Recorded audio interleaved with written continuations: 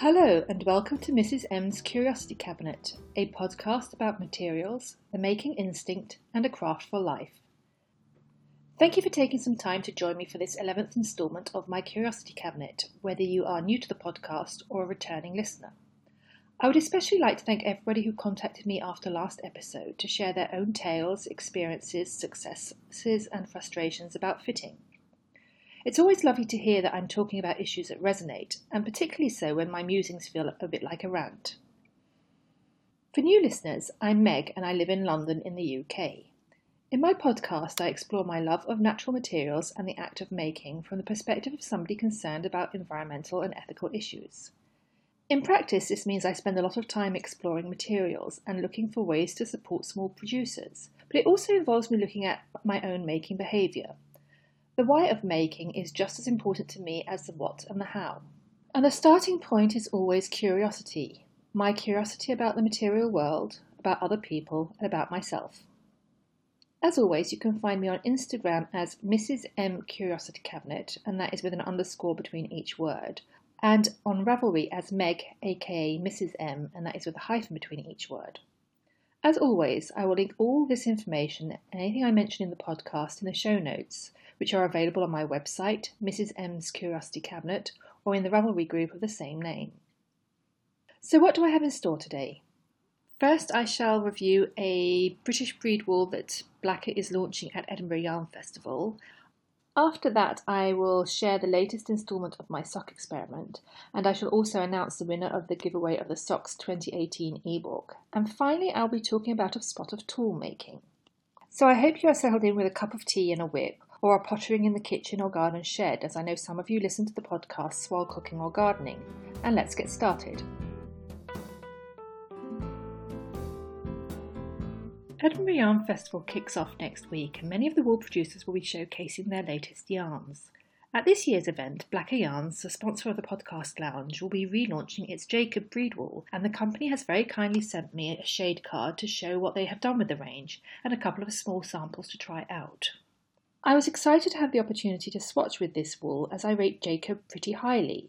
I have a number of items in my wardrobe and accessories knit in Jacob wool from other brands, and in my experience it's a good workhorse yarn. It's not as soft as a BFL or as cosy as a Shetland, but I can quite happily wear it as a cardigan next to my skin, and it wears very well. I often think that wool is like food, i.e. it's influenced by the seed stock, the land, the year and the preparation. I was therefore really interested to see how wool from the same basic breed differs from producer to producer, so it was a real treat to be able to test run Blacker Yarns Jacob. First up, some information about the breed. As always, this comes from the Fleece and Fibre Sourcebook by Deb Robson and Carol Eucharius. Jacob are very cute sheeps with anything from 1 to 3 pairs of horns, and have spotted fleece, mainly creamy white with blotches of brown, brown-black, or even a mix of greys called lilac. These piebald sheep have been bred in England for several centuries and were originally kept as ornamental sheep by the landed gentry, but are now, in the UK at least, more commonly regarded as meat sheep.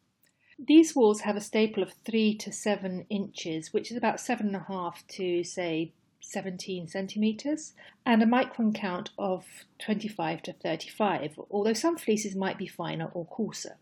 The crimp is moderate, and the coarser fleeces will also contain some kemp, which can give the wool quite a tweedy feel. Some of the fleeces can also have a slight lustre. Turning to Blacker's Jacob range, Sue's team are really playing to the range of natural colours that the sheep produce.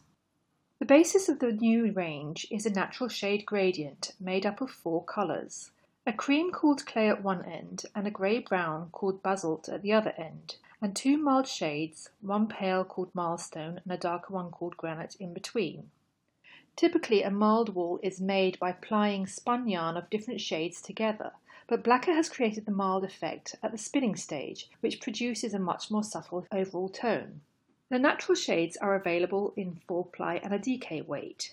Blacker has then overdyed the natural gradient to achieve a palette of mild gradients. At this stage the palette is very limited, although Blacker may expand that going forward. There is one coloured DK gradient which is called purple. I would say that it is a purple with a strong pink tone. Think a deep version of the typical foxglove. Then there are 2 coloured gradients in the 4-ply, a green and a blue. At the clay end of the spectrum, I would liken the pale green to a celadon glaze, and it darkens into a deep stony green. The dark blue ranges from a peacock teal blue to an almost petrol shade of blue. Although these colours are very interesting and attractive, and I particularly like the pale green basalt, my preference naturally went to the undyed shades. And as luck would have it, Blacker Yarn sent me a little of the undyed Milestone and Basalt to try in the 4-ply weight. The Milestone shade is a warm oatmeal marl, and the Basalt is a deep warm grey with a hint of a lustre. This lustre is not the otherworldly sheen of a Gotland. Rather, it reminds me of the glint of mineral you occasionally spot in a stone or a rock, a glint that catches your eye but is gone almost as soon as you pick the stone up to examine it closer, a real tantalising will-o'-the-wisp type lustre. In the hand, the ball of wool feels as if they have a bit of a grip to it, but it's not what I would call crunchy or scritchy. Think digestive biscuit rather than rich tea, or leather rather than rubber sole. That relative smoothness is partly due to the preparation, the worsted spinning, but I suspect it is also due to Blacker selecting fleeces at the finer end of the micron count. As I know from experience that I can easily wear this breed next to my skin, I swatched to see how Blacker's Jacob would perform with different types of knitting, based on the kind of patterns I have in my queue. I therefore tested it with a simple lace pattern and over a lattice pattern of travelling stitches and cables to check the stitch definition. Pre-blocking, the lace pattern was a little lost, but this improved immensely on blocking as the stitches filled out as the wool bloomed. The wool has a very slight halo, but not one that muddies lace. I would say that if I were to knit a lace in the undyed Basalt, I would probably stick to a relatively straightforward lace pattern and avoid anything too intricate, but would be more adventurous with the dyed colours. In my opinion, the Jacob really excels in travelling stitches and cables. I worked up a swatch in the undyed Milestone using a double lattice pattern. Even before blocking, the cable stood out beautifully against the reverse stocking stitch background. In fact, I loved this effect so much that I tried another lattice swatch in the Basalt. The other characteristic that really struck me was the drapiness of the fabric that this wool produces. Admittedly, I was working in a 4-ply rather than a DK, but knitting with 3.25mm or 3 US needles, I managed to produce a very drapey swatch, one which became even more pronounced upon blocking. Both the 4-ply and the DK come in 50-gram balls, and for that you get 175 metres or 190 yards and 110 metres or 119 yards respectively. Blacker has not yet confirmed the price of the yarn, but I suspect that it will be somewhere in the region of the mohair or Lyonesse blends. It's very easy to get caught up with the hype of new wools being launched at fibre festivals, and often we can so easily be enticed by the latest novelty, a stunning blend or a seductive colour. Blacker Yarn's Jacob, by contrast, is almost an unassuming wool, but one that I know will produce warm, long-lasting core wardrobe garments that are stylish in a very no-nonsense and understated way.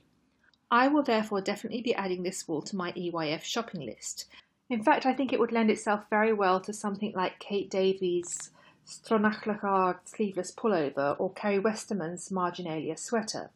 Furthermore, as Blacker reckons this wool is robust enough for socks, I shall definitely be buying some for my nylon-free sock experiment.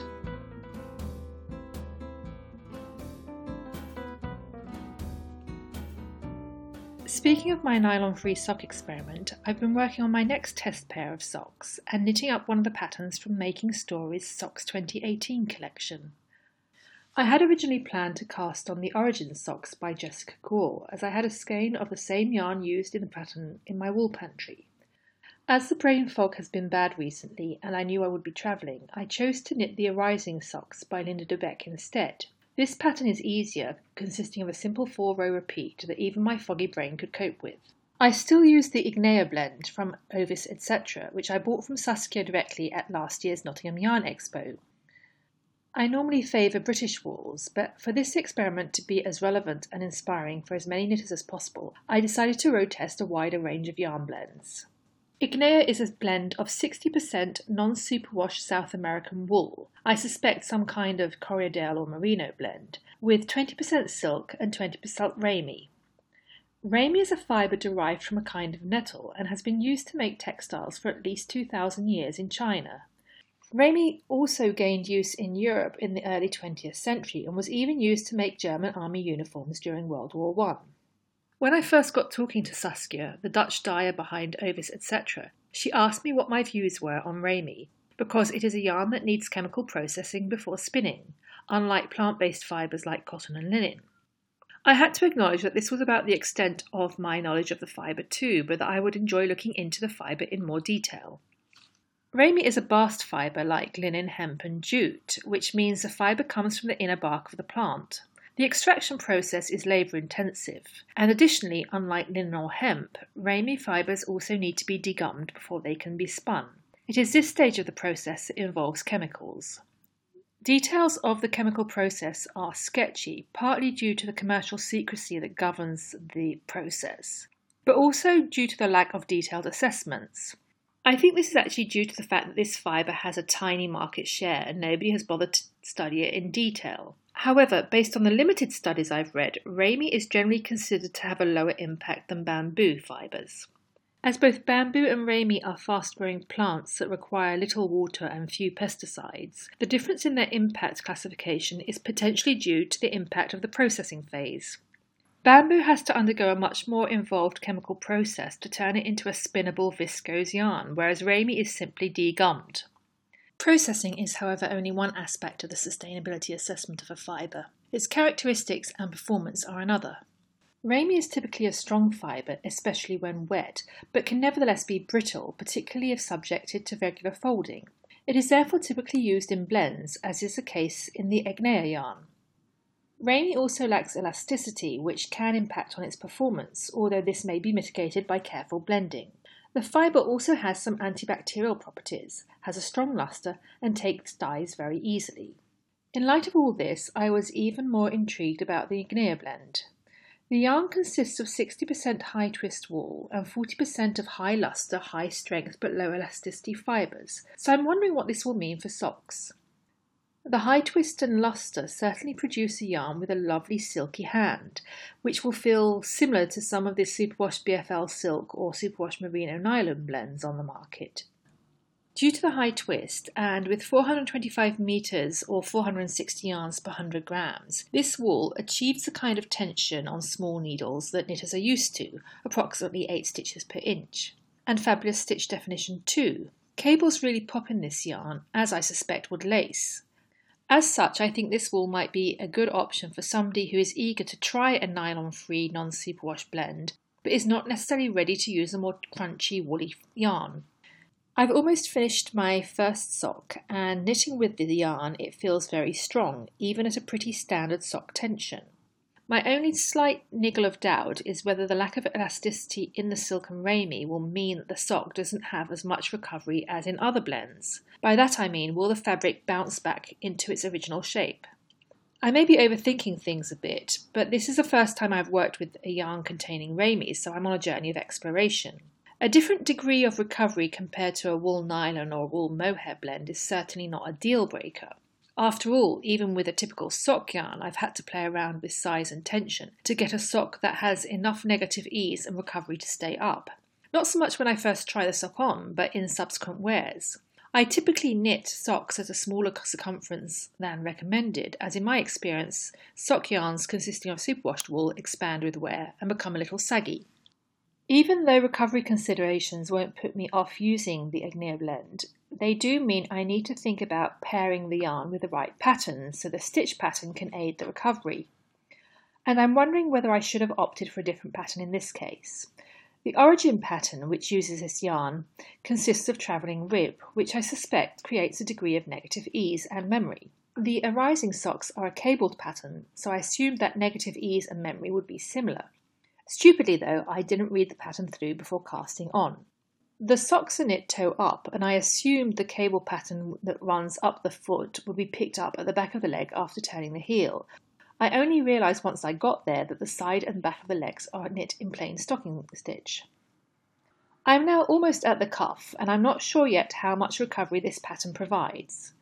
Rather than rip the whole project out, I will test this sock whilst working on the foot of the next one. And if I feel it is necessary, I can always go back, rip out the heel, and take the cable pattern all the way round the foot. As I mentioned before, this nylon-free sock experiment is really making me think in terms of materials and engineering.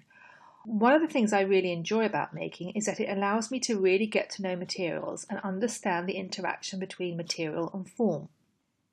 I should also talk about the colour though. I'm not sure what it's called as the name was not included on the yarn label, but the yarn that I'm working with is a deep semi-solid coral with a strong lustre.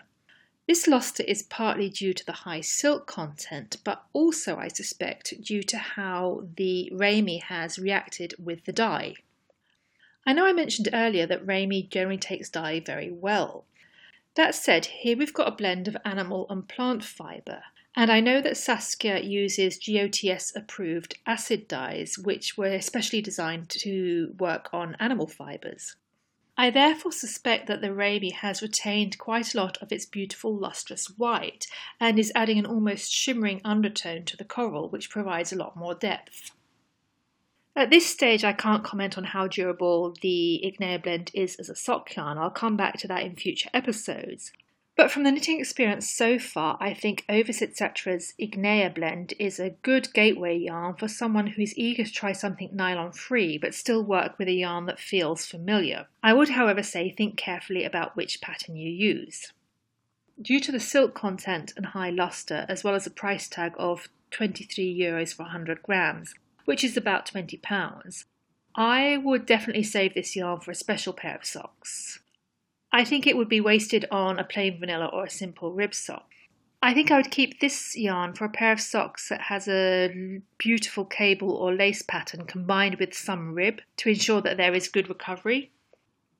If this yarn sounds appealing, but you prefer a less engineering-like approach to sock knitting, you could also look at Ovis Etc's Herba blend. I've not tried this yarn yet, but this sport weight blend is made up of 80% non-superwash wool and 20% Ramie, so I don't think there will be any issues with recovery here. As we're on the topic of socks, now is a good time to announce the winner of the most recent giveaway. Last episode I mentioned that Hannalisa Haferkamp and Verena Kors, the ladies behind Making Stories, had offered a copy of their ebook Socks 2018. Thank you to everybody who entered that giveaway and provided some useful feedback on my 3 questions. There were 36 entries in total and random.org selected number 15. This is H. Gal Bally, who is Helen from Melbourne in Australia. I normally read out the comments made by the winning entry, but as I plan to review and collate all the feedback on the 3 questions and talk about the findings in a future show, I shall just arrange for Helen to receive her prize. Also, last episode, I announced that Freya22 was the winner of the giveaway of a physical copy of Carrie Westerman's This Thing of Paper. Freya, as you've not contacted me yet, could you please contact me by direct message on Ravelry with your postal address as soon as possible? If I don't hear from you by the time I record the next episode, I shall draw another winner.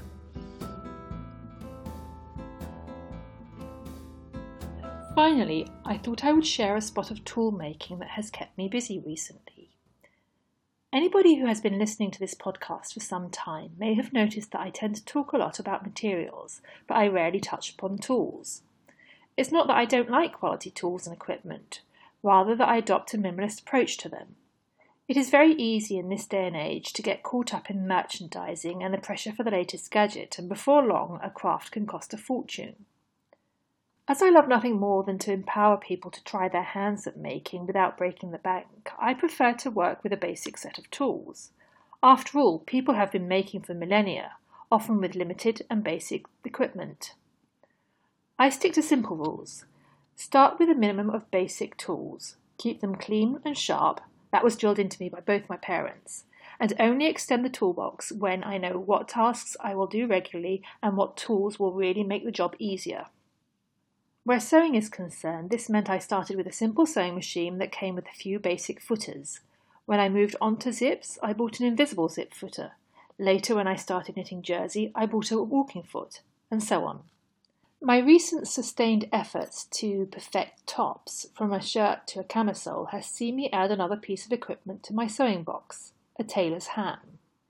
A tailor's ham is a small, well-stuffed cushion that you use when pressing 3D parts of a garment, like a bust dart or a shoulder. It's not an essential tool. Until now I've been making do with a rolled-up towel. However, a firm-shaped cushion provides greater resistance and a cleaner finish. As achieving a good fit and finish is important to me, I decided that adding a ham would not be an indulgence. And what's more, it's a bit of kit I could add without any cost. Yes, I could have popped along to John Lewis or online and have bought one, but as it's ultimately just a small, well-stuffed cushion, I decided to make one. I found a tutorial on the Tilly and the Buttons blog, which in turn uses free templates from Maven Patterns. The tutorial includes instructions and templates for both a ham and a sausage, a similar cushion designed to help when pressing sleeves. The item is very easy to run up in an afternoon, and is a great way to use up scraps of sturdy fabric. The pattern recommends something like cotton canvas or ticking, but I just used 2 layers of heavyweight fabric. For the second layer of the top of the ham, I actually used some brushed cotton that I had recycled from an old pair of Mr. M's pyjamas, as this fabric is less slippy than the other cotton scraps I used. To make the shaped cushion, the pattern involves cutting 2 pieces and putting 4 darts into each, then wrong sides together, stitching them together, leaving a hole to turn it the right way round and stuff the cushion. Traditionally, tailors' hams and sausages are stuffed with wood shavings or sawdust to produce a really firm cushion. As neither Mr. M or I do much woodwork-related DIY, I didn't have a pile of waste sawdust. In my thrifty, zero-waste mindset, I briefly considered reaching out to a couple of wood carvers I know to see if I could collect a bag of wood shavings. However, as most of them worked with walnut, I figured that this wouldn't be the brightest move. Instead, I decided to clear out Mr. M's sock drawer, a job I had been putting off for some time.